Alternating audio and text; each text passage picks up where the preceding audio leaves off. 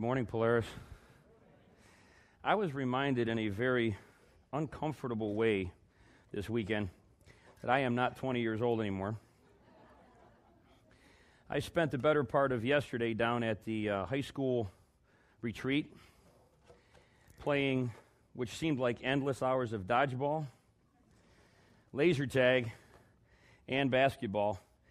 And man, by the time I got home yesterday, and David could attest to this, he was with me, I could barely get in and out of my car. I woke up this morning, I almost called Alex and said, I don't know, man. I don't know if I'm going to make it today, but I am here. So if I'm walking a little bit weird, you'll know why. Oh, man. Today, my time up here is a little bit bittersweet. The reason that it's bitter, this is going to be the last time I'm going to speak to my Polaris family from this stage. And you're talking, 12 years? 10 years?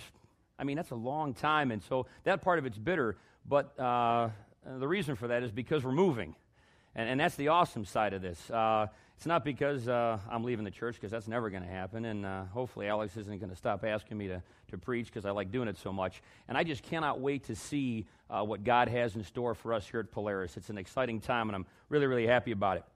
So today is Palm Sunday, and this is the week before the celebration of the reason for our Christian faith. Now, the pinnacle of our beliefs comes to fruition 1 week from today, and that's the day when we celebrate Christ's victory over death. Amen? Easter is an awesome time for us, and as we prepare for that day, which I hope we do prepare for it, it's a bigger day than our normal Sunday, being Easter. As we prepare for it, I want you to take the time and just really breathe deep and realize the incredible sacrifice and the overwhelming display of love that God gave to us when He gave His Son and sacrificed Him on the cross. And we have Bibles here. If you guys want to follow along, we're going to be working in 1 Corinthians chapter 8. And so if you guys want to follow along, the green Bible's at the end of the pew. If you don't have a Bible at home and you need one, it's a gift from Polaris. Please take it home with you. All right, as freely as God gave up His Son, He also gives us freedom to enjoy the things we have here on earth. But we need to be very cautious of these freedoms. Here in Ohio, and I think in most states, we have the ability to turn right on red at a traffic light. It speeds up our trip. It keeps traffic moving. However, there are some intersections where we're not allowed to do this, and there are signs that are posted that say, no turn on red. And there's a reason for it, because they've deemed that to be a dangerous intersection, and if we do make that right turn on red, we could cause a horrible accident and cause pain and suffering to somebody, so we really need to take time and pay attention and be aware of those signs. And in our Christian life, we've been given a lot of freedom and liberties as well. And like certain red lights, there are danger spots that could cause serious problems between us and our fellow Christians. And we need to pay attention to these signs as well. 1 Corinthians 8, if I could have slide 1 up on the screen for me, thank you. 1 Corinthians 8, 4 through 6, Paul tells us this. So then, about eating food sacrificed to idols, we know that an idol is nothing at all in the world, and that there is no God but one. For even if there are so-called gods, whether in heaven or on earth, as indeed there are many gods and many lords, yet for us there is but one God, the Father, from whom all things came, and for whom we live. And there is but one Lord, Jesus Christ, through whom all things came, and through whom we live. You see, Paul was completely free to eat the meat that was offered to these idols. He knew that there was only one true God, and he knew that all those idols and all those gods meant nothing and were nothing. To Paul, eating meat offered to these idols was simply just eating meat. It wasn't right or wrong to him. But not all believers had those strong convictions. So Paul goes on in verses 7 and 8. Slide 2, please. Verses 7 and 8, Paul tells us, but not everyone possesses this knowledge. Some people are still so accustomed to idols that when they eat sacrificed food, they think of it as having been sacrificed to a god, and since their conscience is weak, it is defiled. But food does not bring us near to God. We are no worse off if we do not eat, and no better off if we do. In other words, it was no big deal for Paul to eat the meat that was offered to the idols. And it shouldn't have been a big deal to anybody else that had the knowledge as well. But there were people who were very young and weak in their faith. and believed that the meat that was defiled by the idols and that they shouldn't eat that meat. Paul realized that he had to take special care around these young believers. If he ate the meat, it would influence them, and it would go against their conscience, and his concern for weak believers kept him from exercising the liberty that he had the right to do. And now, contrary to popular opinion, as Christians, we're allowed to have fun. We're allowed to enjoy ourselves. We're free to engage in certain social behaviors because they're not specifically banned by the Bible. But there are times when the Holy Spirit needs to work in us and help us refrain from some of these activities for the sake of others. And it's at these times that liberty has to take a back seat to love. Slide 3. Paul continues on in Corinthians, verses 9 through 13. Paul says to us, "Be careful, however, that the exercise of your rights does not become a stumbling block to the weak. For if someone with a weak conscience sees you, with all your knowledge, eating in an idol's temple, won't that person be emboldened to eat what is sacrificed to the idols? So this weak brother or sister for whom Christ died is destroyed by your knowledge. When you sin against them in this way and wound their weak conscience, you sin against Christ. Therefore, if what I eat causes my brother or sister to fall into sin, I will never eat meat again, so that I will not cause them to fall." A mature Christian will obey the no turn on red signs to keep a weaker believer from having a bad accident. And Paul explains to us that we are not only responsible for ourselves, but we're responsible for one another. And this falls right into the question that's asked in Genesis 4, which asks us, am I my brother's keeper? And very simply put, yes, you are. In his letter to the Corinthians, Paul made it very clear that you are your brother's keeper, and you have a responsibility to look out for your brother's well-being. And we need to recognize that love is more important than our freedom. And that's tough sometimes. Our challenges are very different than they were back in Corinth, and I don't believe any of us are racking our brains on whether or not we should eat the meat that we just sacrificed at our last pagan offering. So that's not the problem that we have in today's society. But the more important question that they had in Corinth was, how was the church going to deal with this dilemma that they had? And Paul begins by rebuking the Corinthians' pride and insists that love is more important than knowledge.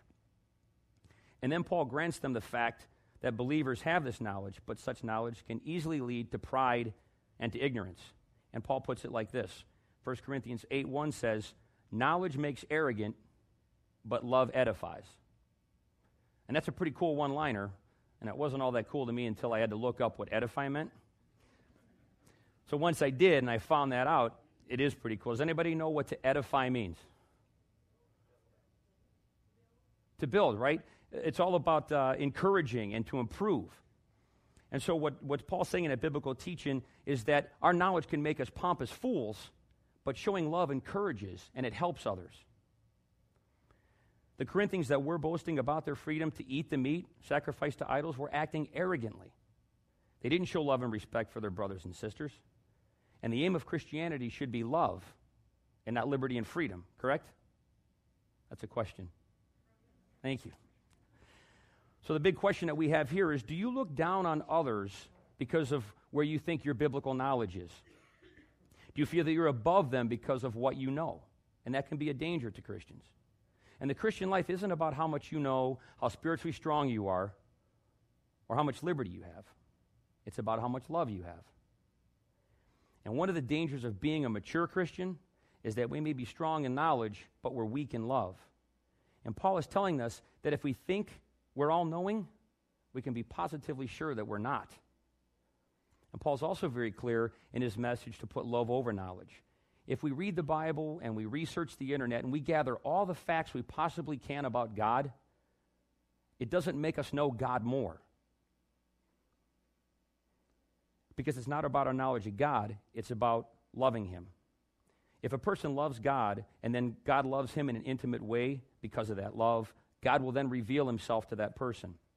And it's much more important that God knows us than that we know God. When He knows us intimately, He then lets us know Him intimately. And Paul wanted the people of Corinth and all of us to realize that love is more important than our freedoms and our knowledge. But another question we have to think about is whether our freedom could become a stumbling block for our Christian brothers and sisters. Is the things we do, are the things we do, things that can lead our Christian brothers and sisters astray. And if your freedom has become the source of sin for a member of your family, it would be better off if you did not exercise that freedom. And now we're going to take a look at some of the things in today's world that might equate to the worshiping and giving, offering the food to the idols in today's day and age. And what are some of those things that we have the chance to participate in that would fall into that category? Some of the things that may have some evil or some idolatry associated with them. A couple of them that I can think of, drinking alcohol, smoking, using drugs, inappropriate TV shows, movies, off-color jokes, sex, gambling. And we're free to do all of these things. We definitely are. But there are limits and rules to our freedoms and our liberties. And some of these things that I just spoke about involve disobedience to God. Some lead us into temptation. Some might cause us to distance ourselves from God. So how do we decide what we should and shouldn't do in our society and in our culture today? And there are a few questions we can ask ourselves. One of them is, will your actions help or hinder your relationship with God? If we're known by God, it means that He's with us. And how comfortable are we doing some of these activities and exercising these freedoms and liberties, realizing that God is right there next to us? Would we watch some of the movies that we watch if God was sitting next to us in that movie theater at our house? Would we participate in some of the activities that we do knowing that God is right there next to us? Are you okay with that? Are the things that we're doing possibly going to become a stumbling block for the people that are weaker in their faith than we are? Sometimes we need to modify our behavior in certain situations. We may have friends who need greater care because they're still very young in their faith. And there's a very big difference between changing our behavior for care and concern for weaker Christians than being a hypocrite and putting on an act or a show in front of our Christian friends. We shouldn't act all high and mighty when we're around our Christian friends and then live a life of ungodliness when we think nobody's watching us. And at that point, we also need to ask ourselves, will our behavior build others up, or is our behavior going to tear others down? Is love the controlling factor of my behavior? Or is it a desire to exercise my freedoms and my liberties? Is it about me, or is it about them? And Paul tells us, in another good one-liner here, limit your freedom for the sake of love. And Paul challenges us to look out for our brothers and sisters because we love them and we have their best spiritual interest at heart. Paul also warns us to be careful that this liberty of yours does not somehow become a stumbling block to the weak.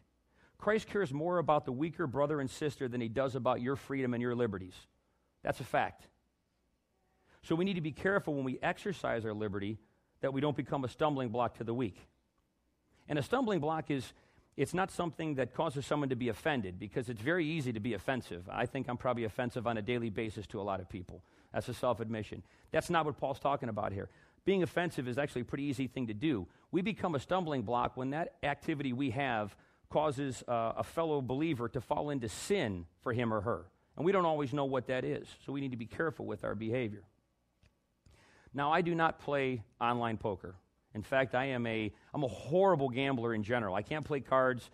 I don't even know the first thing really about gambling. I've been to Vegas a couple times with my wife, and we walk around down there, and it's kind of neat the first few times you go there because all these casinos are a little bit different. But after the fourth or fifth casino, it's kind of mundane, and it's kind of boring and all. And then the first time we had an experience with gambling, we went to Palm Springs. And we walk into the casino, and we're walking around, and it's got this horrible smell. And as we're walking around, Christine and I decide we're going to try our hand at gambling. So we each take $20, and she goes to find a slot machine because we figured that's the easiest thing. You pull a lever. How hard can that be? So she goes to find a machine she likes, and I decide I'm going to kind of watch the casino and find someone that knows what they're doing and ask them some questions. So she leaves, and I'm walking around, and I see this lady sitting there, and she looks like a gambling pro. She's got the casino jacket on. She's got a cup full of coins. There's smoke rolling out of the ashtray. And I'm like, this is the one I'm going to sit next to. So I sit next to her at the slot machine. There's a chair there. And I'm watching her. And I don't know how many people here know how to play like the slots. And you can say it. It's okay. Nobody's looking. All right.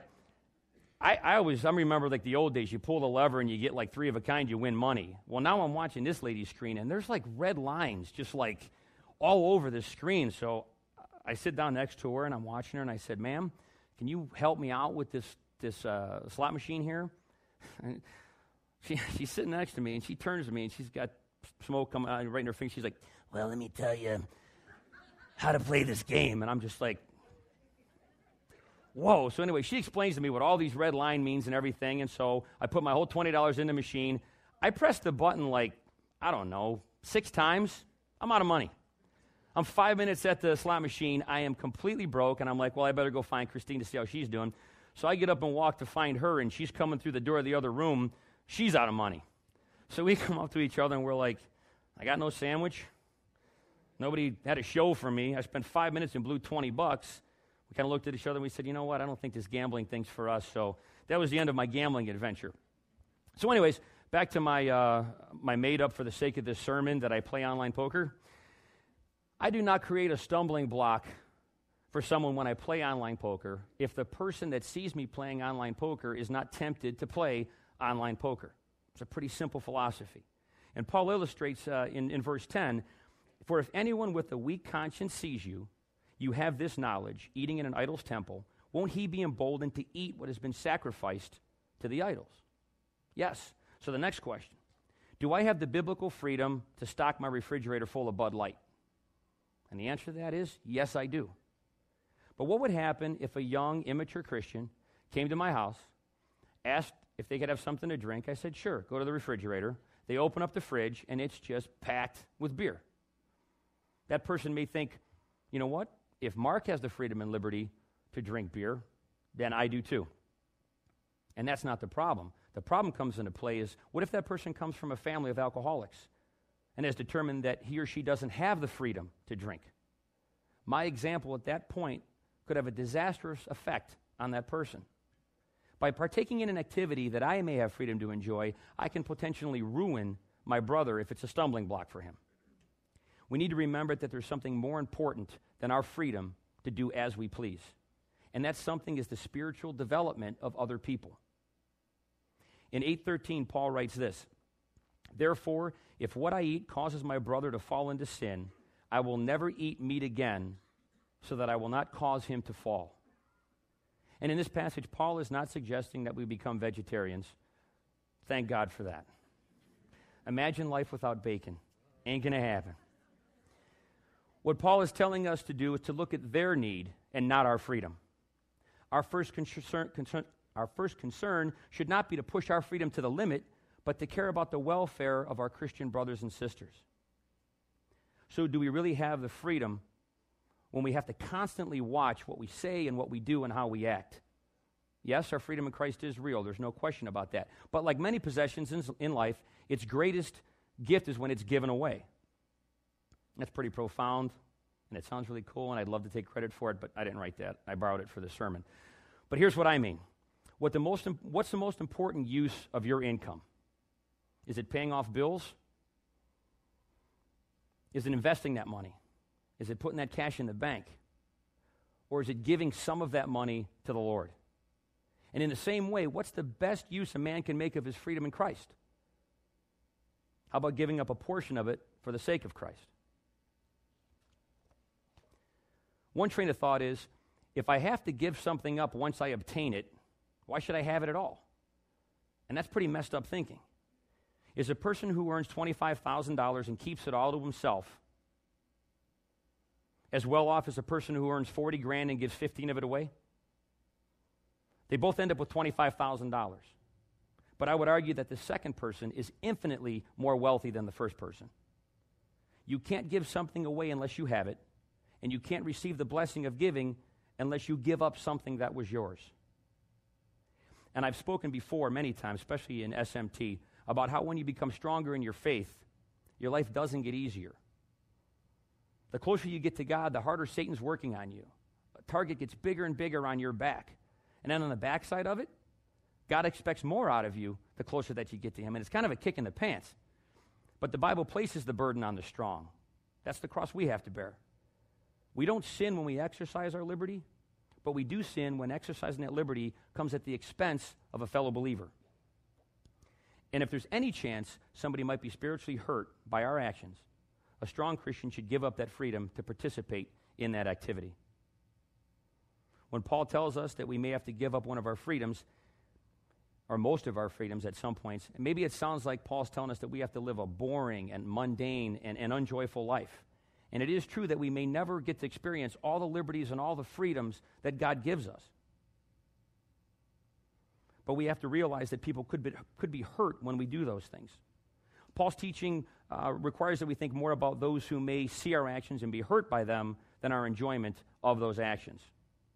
So now you got to think to yourself, if I got to watch everything I do, everywhere I go, how can that possibly happen? And it can't. It's impossible for us to do that all the time. But Paul's not telling us that, and God's not telling us that. I wouldn't be able to leave my house if that were the case, because too many people are watching. But there are weak Christians everywhere who would view some of my actions and my ideas as sinful. But I doubt that they're all here at Polaris, and I really doubt that they're all in my close circle of friends. My responsibility is to love those who are close to me and who disagree with me. And I must respect the conscience of the other Christians that I'm around. Now, there are some Christians that love to point out all the faults and all the problems with other Christians. And they're at every church, except here at Polaris, of course. Now, there are some Christians who love to discover all that stuff. But Paul is not telling us that we need to pacify these Christians, because if we try to pacify them, we're not going to be stumbling blocks, and we're not going to help them out in any way. All we're going to do is fire them up to find more and more fault. If we lived our lives to get the appreciation and respect of these people, we'd make ourselves crazy.